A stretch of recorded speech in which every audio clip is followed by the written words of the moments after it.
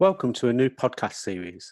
On each Inside Track podcast, I will interview a leading business executive with significant experience in delivering transformation and talk about their real business transformation journeys, exploring approaches that have worked and discussing the reasons why others haven't, with the aim of providing you with insights that you can deploy across your future transformation journeys. On this first edition, I'm delighted to be joined by Christoph Berscher, an individual who's been influential across multiple large-scale transformations in some of the UK's leading brands, including Co-op, Credit Suisse and Yodel. I'm delighted to be joined today by Christoph. Thank you very much, Christoph, for agreeing to take part. I'm always intrigued to talk to people who've been heavily involved in transformation and business improvement. I find it fascinating, and it's always good to hear how people have approached different challenges in different ways. I think we can all learn from others. And I suppose that was the premise for the podcast series. Yeah. So it'd be great just to understand a little bit more about Christoph, being involved in different functions, strategy, product development, head of change, CIO roles in different sectors. So how would you describe yourself? That could be quite a long story. Let's keep it short.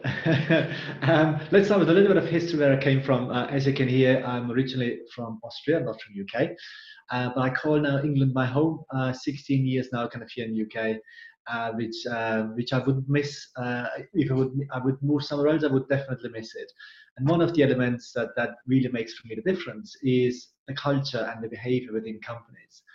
In Austria, kind of still very generically, not in all companies, but in many, very hierarchical still, based on titles. And I like that in UK, hierarchy or titles or education doesn't make a difference. It's all about what you do and what the outcome is that it can produce for an organization. And for me, that links it also quite nicely back to transformation, because a transformation is always about the value that you generate for the business. It's not about the methodology you're using or anything else. It's all about the value that you generate. And when I say organization, another element, and we might cover that later on, that just doesn't mean only the shareholder. That means especially the people of the organization, because at the end, without them, there is no organization. So I was always involved in all my kind of history in transformation and change. Even personally, I've just completed my 21st move in the last 20 years. So I seem to like change. And professionally, I have done many different kind of parts of change, big and small, and in different industries, as you said. I've also had very different roles. Currently, I'm the global head of planning and performance, a proper mouthful of title, at dunnhumby, which is probably better described as the chief strategy, performance and planning director. So I am bringing together the elements of the corporate strategy and the strategic direction of the company, together with how we measure that we achieve that implementation of that strategy. And equally, I'm also running the transformation team to make sure that we deliver the strategy. So if it really goes full end to end, then absolutely, they have one person to point to, which is me, which I find really interesting, especially as having spanned transformation and strategy, because any strategy is only as good as its execution. Absolutely, if you can't execute it, the transformation that you deliver is not adequate, and therefore I like kind of that combination of the longer term thinking together with kind of delivering the here and now, which is a good challenge. And it's an iterative process, isn't it? Because like you say, you can develop the strategy in isolation, but actually as you're going through the transformation and moving towards it, the world changes around you. You've got to be flexible and having that built into the overall organization is a good place to be. And also for me, that's kind of one element of a successful transformation. A successful transformation, when it starts, has a certain context and a certain outcome it wants to achieve. But the world moves on, and very often transformation are even multi-year programs. So what you have kind of experienced as an organization 3 years ago to now is very, very different. Sure. Especially now where we have a clearly kind of a VUCA environment. It's very volatile. Things are changing really quickly. Customer behavior is changing quickly. And we as transformation and change professionals always need to scan our environment and understand what's happening, because just because we have started a transformation in a certain scope or a certain kind of design That doesn't mean we implement it that way. So being able to kind of reflect on it and step back and evaluating, is the transformation that you execute still the right one, is for me a key capability that many people do forget, because you're getting so busy with delivering the transformation. But sometimes it's more important to take the step back and figure out, is it still the right thing to do? And I very often, when I run transformations, I'm using kind of my exec sponsor kind of to have that challenge. So I would sometimes on a regular basis kind of sit down with my kind of board member or exec member that I delivered the transformation for, and just step back and say, are we still doing the right thing? And also, are we doing it in the right way? Yes. Without talking about a project or a budget, but just looking at it, are we still doing the right thing? And how do you find the exec sponsor reacts to that question? Because sometimes I've found in the past that, especially in large organisations, politics come into play, and they're sponsoring a way forward, and actually they've got a very there's a very much a sort of a personal driver to it. And sometimes it can be quite difficult for them to step back and say, actually, probably the world has moved on. We need to adapt. The thing is, what I have found is make sure that you define your transformation outcomes based on outcomes, not on deliverables or output. Seems only be a few letters difference, but it's quite a big difference between output and outcome. So making just to be clear then, how do you differentiate between those two things? For me, kind of the output is as a physical deliverable I achieve. So, for example, let me make it specific. When I was at Co-op as the head of the transformation practice group here in Manchester, we had the discussion about a mobile application that we wanted to develop for our membership base. And if you would define an output of that, it would be a mobile application with the features of, I can access my club card, I see my points, my rewards I can use, and I might be able to pay with it.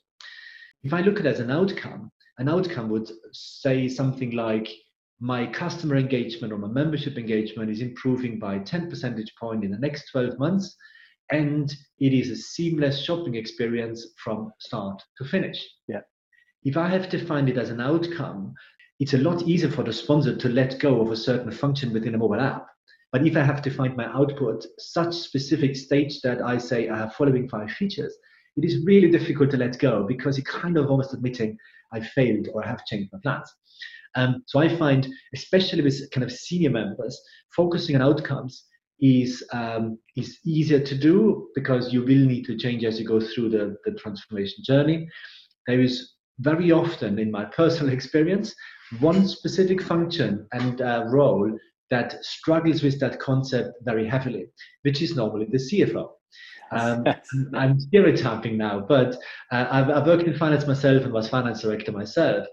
It's quite difficult to ask for a multi-million-pound budget, as many transformations do have, and not being able, or not wanting to, maybe able, but not wanting to articulate the exact pieces of deliverables that you're getting for it.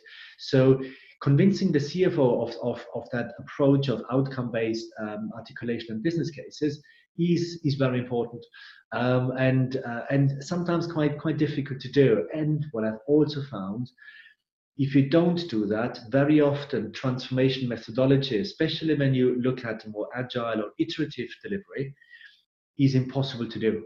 Because if you would talk to an agile delivery team and you would tell them, in the next 6 months you're delivering following 25 features, they would turn around and say, guys, that is not agile, is it? So it is quite difficult to kind of align kind of what the organization requires and its governance to the right approach of delivery. And we might have a little bit of time later on, kind of, so I call that a problem-driven delivery methodology. Right. For me, that is kind of one of the success factors of a good transformation, being able to adapt your method to the problem you're solving.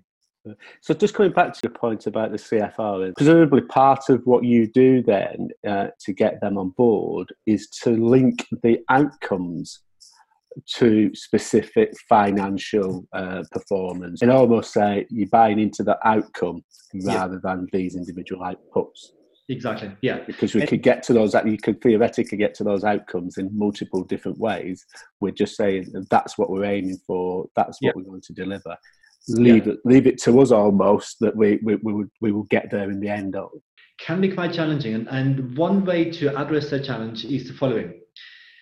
The concept of giving or receiving a certain budget to achieve a certain outcome is based on trust, and trust is built by in many cases by track record of delivering. Tell me something you deliver it, and the next time I might trust you kind of that you can do that. So what I have found, and one mechanism to kind of help the organization along that journey, is get the funding in chunks, basically. So say let's buy into the outcome that we want to achieve. It aligns to our strategy and achieves our strategic objectives. To make sure that kind of a CFO has enough perception of control, and sometimes it is really a pure perception and not reality, but making sure that they understand, fine, we agree in an outcome of X, you are committing to a potential £10 million investment. What we do is kind of, we draw down the first million, we do a checkpoint, and we kind of make sure that you're comfortable with the approach you're taking. The next kind of chunk might be then 3 million. And then you say, and now the remaining 6 million is the last part. So you create your flexibility that you require to react to context and requirements in building that trust up, especially with stakeholders that are probably initially kind of fairly kind of suspicious that you can deliver. And I found that works quite well, even in really large transformation, like when we did at the Co-op. That was a 5-year kind of £1.3 billion transformation. So when we decided about, I don't know, £1 million investment for new kind of ERP systems and their implementation, that's quite a big commitment, an interesting way of managing that. But making sure that the senior stakeholders have the control on what it's being spent and the outcome it achieves is absolutely key. And that means clearly very strong stakeholder management and also, I think, good, transparent kind of governance of the program of delivery is absolutely key. Absolutely. And I think, like you say, that sort of chunking that down into a drawdown capability puts in place that structure to go back to your sponsor, your stakeholders, to have that discussion, as you said earlier. Yeah. Is this still the right thing to do? Absolutely. It's sort of formalising that, isn't it? And giving them a position that they can actually step back from to make maybe the right decision, as opposed to what they might have done in a different way. Absolutely, yeah. And ideally, kind of you align that also then to very often organizations have a management for value or a long-term planning or a strategic review process. Yeah. And if you then kind of, especially for long-term or longer-term transformations, if you can align that to those and basically within those review cycles, make sure that you adapt your change delivery program, that is quite often an easy and an efficient way to do. And I've done that method when I was the Chief Strategy and Transformation Officer at Late Rooms, but I'm also doing it here at dunnhumby, where we're trying to link kind of our standard processes together with not continuously, but regularly reviewing, are we still doing the right kind of thing? And as we know, kind of our customer requirements do change very often. Quite interesting is, and that sounds now very controversial, I had organizations where I took Agile out of delivery. Why was that the case? The biggest driver for that was that the requirements don't change that often that I need to deliver on a daily basis or on a real-time basis. I have done implementations at Late Rooms, for example, complete DevOps. We released when ready. We did 3,500 releases a year. Right. At dunnhumby, complete B2B business, I took kind of our DevOps or kind of culture slightly back. We're still running Agile and we do that efficiently, but we don't need kind of a full DevOps operation. Right. That doesn't mean kind of we have not applied lots of the principles, continuous integration, continuous delivery, test automation, all the good things that those concepts bring are still very valuable. But just doing DevOps for the sake of it is the right thing to do. Yeah, it's making it fit for purpose, isn't it? I think I've found many times that people get caught up, and you touched on it earlier, you get caught up on the methodology, and you've got to follow this methodology. And one methodology isn't right for every organisation. you've got to make it fit for purpose, and you've got to adapt it for the organisation, the culture, to get the right outcomes. Yeah, and I would build on that. It's not only organization and culture; it's also the problem you solve. Yes. Yeah. Let me make an example. When I was at Co-op Group, I was brought in kind of to help the capability of delivering change in general, but especially bring kind of more agile angle to overall delivery. When I had a discussion then with the deputy CEO, and she was my sponsor of the overall kind of transformation. She then basically said, okay, so when kind of are we completely agile? And I said, never. And then she looked at me kind of very strange and said, why? I thought I brought you in for that. I said, no, what you brought me in for is help the organization to be more efficient. And that doesn't mean purely agile. I then made following example. So for example, Co-op does about 100 store fit outs every year. And the store fit out is kind of the same thing every time. Yeah. It's slightly bigger, slightly smaller, they're all convenience stores. When you look at the program plan to deliver a store fit out, they spend between 1.2, 1.4 million pounds, and they have about, 2,000 kind of line items in the plan. That plan is 95% set. Yeah. The problem is known. We have solved it before. The solution is very clear. The necessary adaptation of the solution is minute because that just would drive cost. Yeah. So if I then would apply an agile delivery to a known problem, Yes. with a known solution that I have done before, I probably end up in a fairly inefficient state. So that one should always be maybe even a hybrid approach, but it's 99% kind of sequential. But if we say it's the first mobile application we deliver for the organization, then probably a more agile approach does work. It's an unknown problem. We've never done it before. The solution is unclear, and the requirements change very often. So it's making it adequate to the problem you're solving in the context you operate in is absolutely key. And therefore, just dogmatically following one approach doesn't really work. And I call that a problem-driven delivery methodology, which really kind of combines a standard set of governance of you need to know what's your business case to deliver, what's your overall roadmap, at least as a plan, who is kind of your kind of stakeholders and you manage them, your risk and issues that you have to kind of address all the time. And then it depends on the problem you solve. So you then have, maybe kind of a slightly more agile kind of a process underneath that for a DevOps or for Scrum. You then might have, if it's a process improvement, you might have a DMAIC cycle, or you have a new product development, you might use system thinking. So there are different ways of solving the problems in an efficient way. And if I could give something to future or current transformation leaders, that would be always a recommendation. Step back, and within a transformation program, I can almost guarantee you will find almost every methodology that is the most efficient one. And that's not a bad thing. It's absolutely okay. The art of it is to make it really efficient. The art of it is based on common governance that applies to every methodology. Yes. And as I just mentioned before, kind of a business case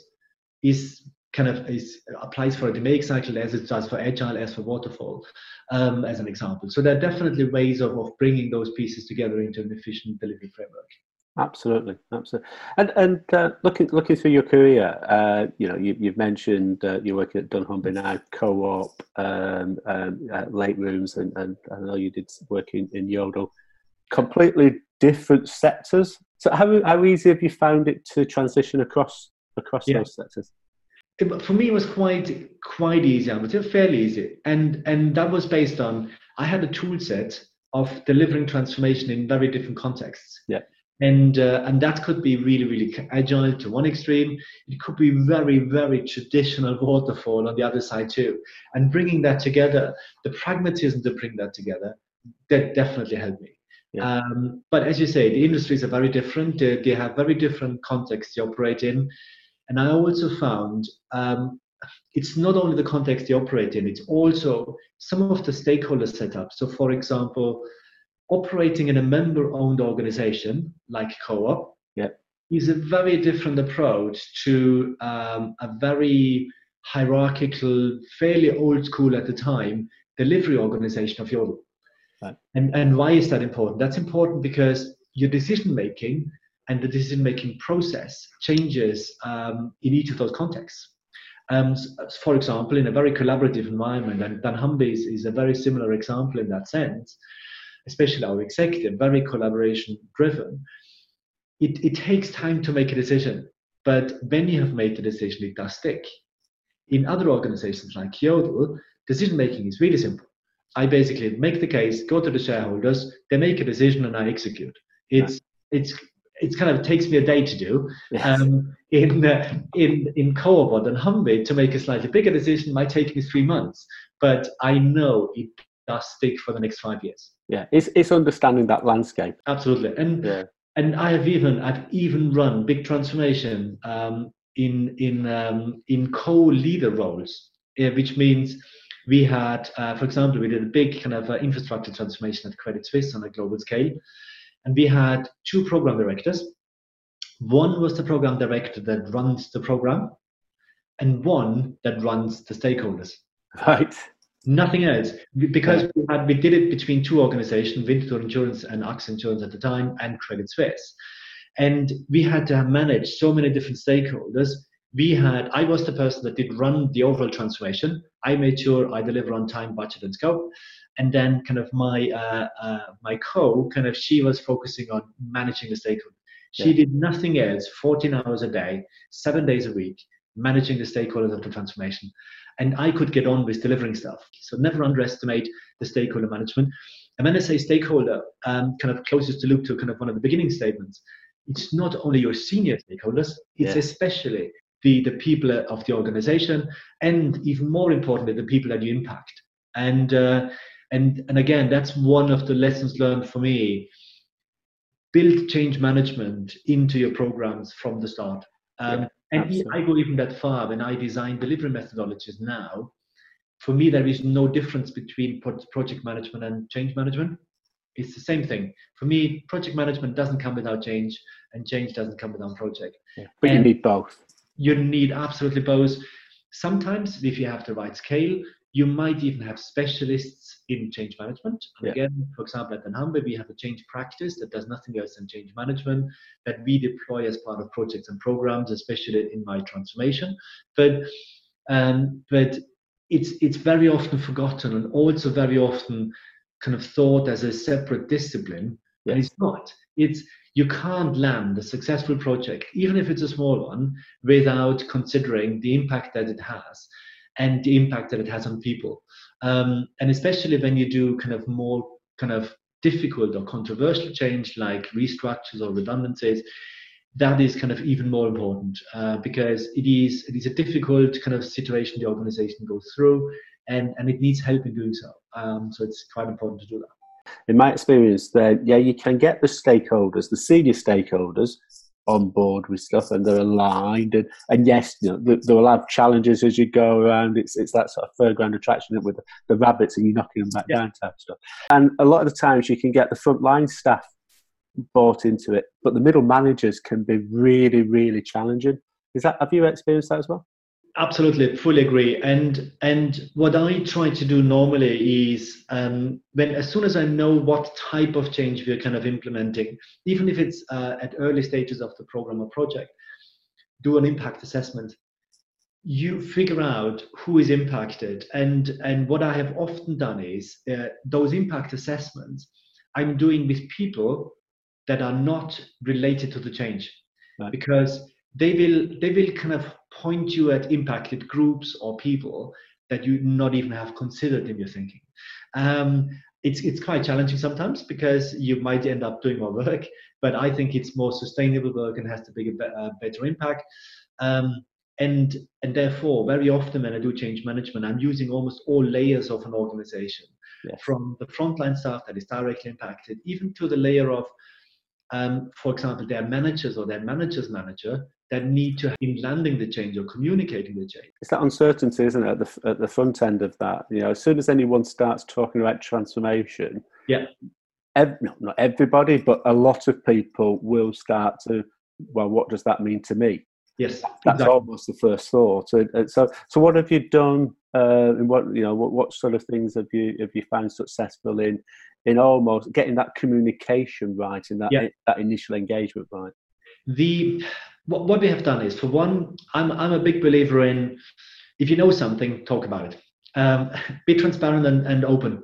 And not try to do in transformation. If you know kind of that is the commercial reality, talk about it. And because people can deal with something bad or something good, they can't deal with uncertainty. That's really difficult because they don't know what they need to deal with.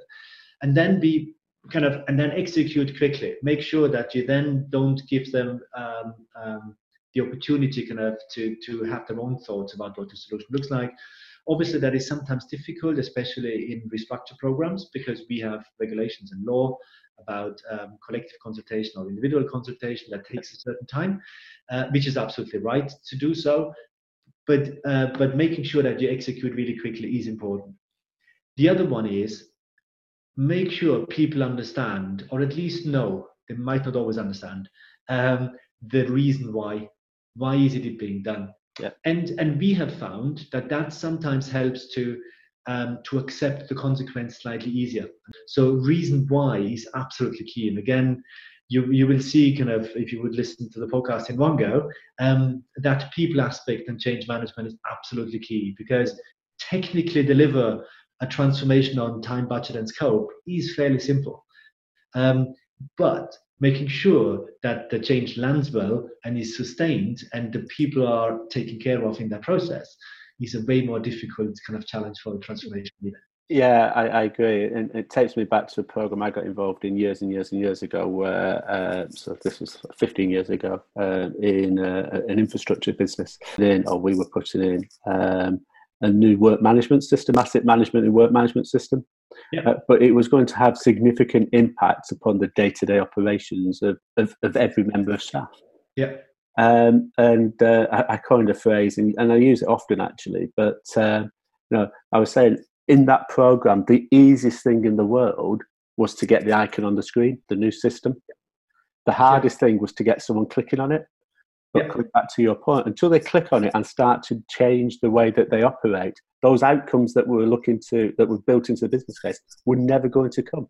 Absolutely. But the project of getting that technology embedded, done. Yeah. The change to get people doing and utilising and operating in the most efficient way, delivering the outcomes that we're looking for, that was the critical part of that overall transformation. Absolutely. And interesting enough, I'm using a concept called capability to describe lots of that, and I'm also not a big fan of distinguishing between business and IT, for example, because at the end, there is no business without IT, and there's no IT without business. So exactly. The capability that I'm using is based on the definition of a capability, something where you bring people, process, technology, and information or data together. And if you look at a problem in that way, I think transformations become way more successful. And because in your example, kind of a workforce management system, and that has lots of aspects of cultural changes, as you mentioned, has also aspects of process changes because the operating model has to change, but also an element of data and KPIs. So I can measure our utilization. If you use kind of that lens of a capability, I found that a really useful mechanism, especially in big transformation. And I could give you countless examples where I'm using those, but it is, I think, if you look at it end to end, what you're trying to change from what to what, and what part needs to change of a capability, I think is useful to scope your transformation. Christoph, before asking one final question, delivering major change initiatives, as you have, is a stressful profession. How do you relax and get away from it all? I'm 3 days a week currently in London, and that's okay. That's great. But on the weekends, I do fell running. For me, it's my meditation time. Yes. Because I have a fairly busy job kind of during the week, and it's long days. But I therefore need then the time to switch off. And for me, the switch off is the running, and also I'm kind of writing a book about business design and transformation. It will come out end of 2020, hopefully. And it's quite interesting because it's my time of completely switching the context. Right. It's something I don't need to deliver anything. I am more, it's all about kind of sharing some of my knowledge and or our knowledge, because I write it with two professors at Henley Business School. So, one final question. If you can boil down all of your experience into one core belief, what would that be? It would be, make sure that your transformation is reviewing itself. Is it doing the right thing, as in scope? Yeah. But also, is it doing it right, which is more about the efficiency and the methodology aspects. And always kind of consider the people that you're impacting. If you don't do that, you can have the best transformation in the right scope, i.e. delivering the right results, which is effective. It can be very efficient in delivering it, but it still won't be successful at the end because it won't be sustained. It's still a waste of money at the end. And even worse, it's not only a waste of money, you will also probably lose quite a lot of really good people of your organization. Absolutely. And that is really, in nowadays market, quite difficult to fix again. Absolutely. Thank you, Christoph, for your time and sharing your experience with us today. It's been a fascinating 25 minutes or so. It's likely that the listeners will have lots of questions. If I collate these, are you happy to provide further insights on any questions raised? Absolutely, yeah. No problem, of course. Yeah. Great. Well, thank you very much, and look forward to speaking to you soon. Will do. Thanks so much. Thanks, Tony. All right. I hope that you've found this episode interesting and that you have at least a couple of takeaways that you can start to apply to your transformation programs in the future. If you do have any questions or indeed comments, please do share. We will respond to each and every one. Once again, many thanks to Christoph, and I'm really grateful to be able to share this edition with you. Subscribe to the podcast and we'll notify you when the next edition is published, which should be 10 to 14 days away, so not long to wait.